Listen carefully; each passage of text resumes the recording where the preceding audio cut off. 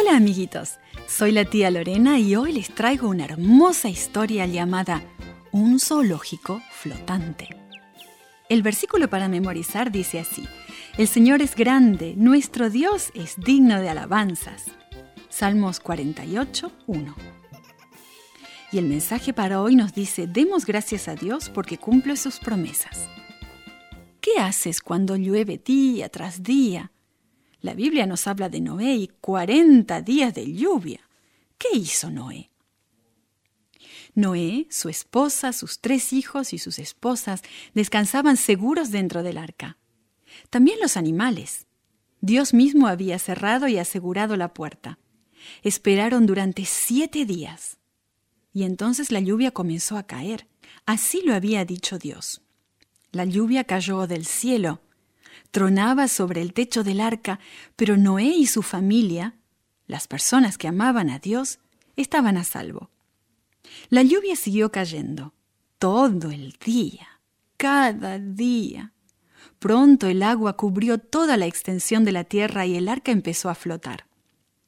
Todavía la lluvia seguía cayendo, día y noche, cada día. Pero todos los que estaban en el arca estaban a salvo. Noé y su familia agradecieron a Dios por cumplir su promesa.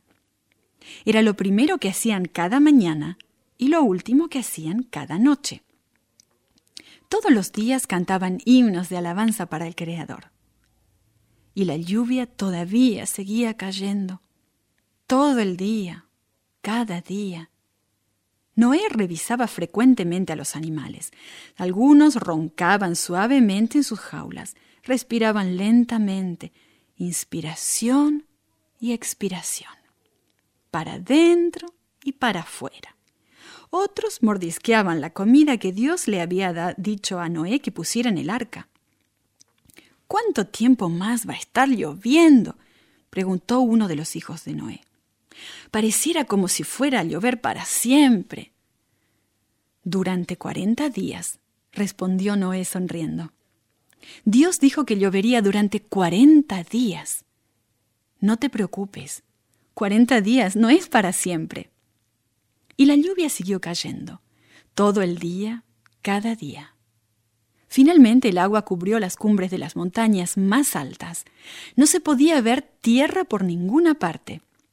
Entonces Dios detuvo la lluvia. Había llovido exactamente 40 días. Lentamente, el agua empezó a descender. Un día el arca encalló contra la ladera de una montaña y allí se quedó. Noé esperó durante muchos días. Entonces envió uno de los cuervos.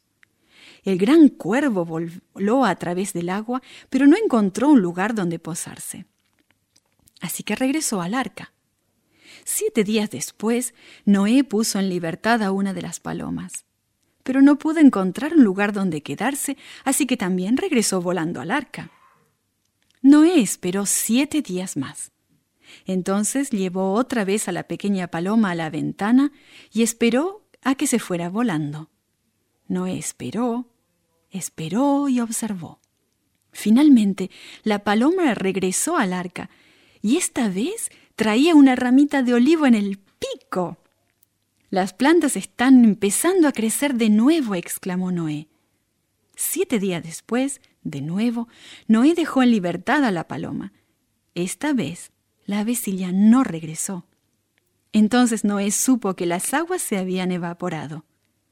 Noé supo que Dios había cumplido su promesa. El diluvio había pasado y ellos estaban a salvo. This podcast was brought to you by Gracelink.net and Studio El Piso in Singapore. For more children's resources, please visit Gracelink.net.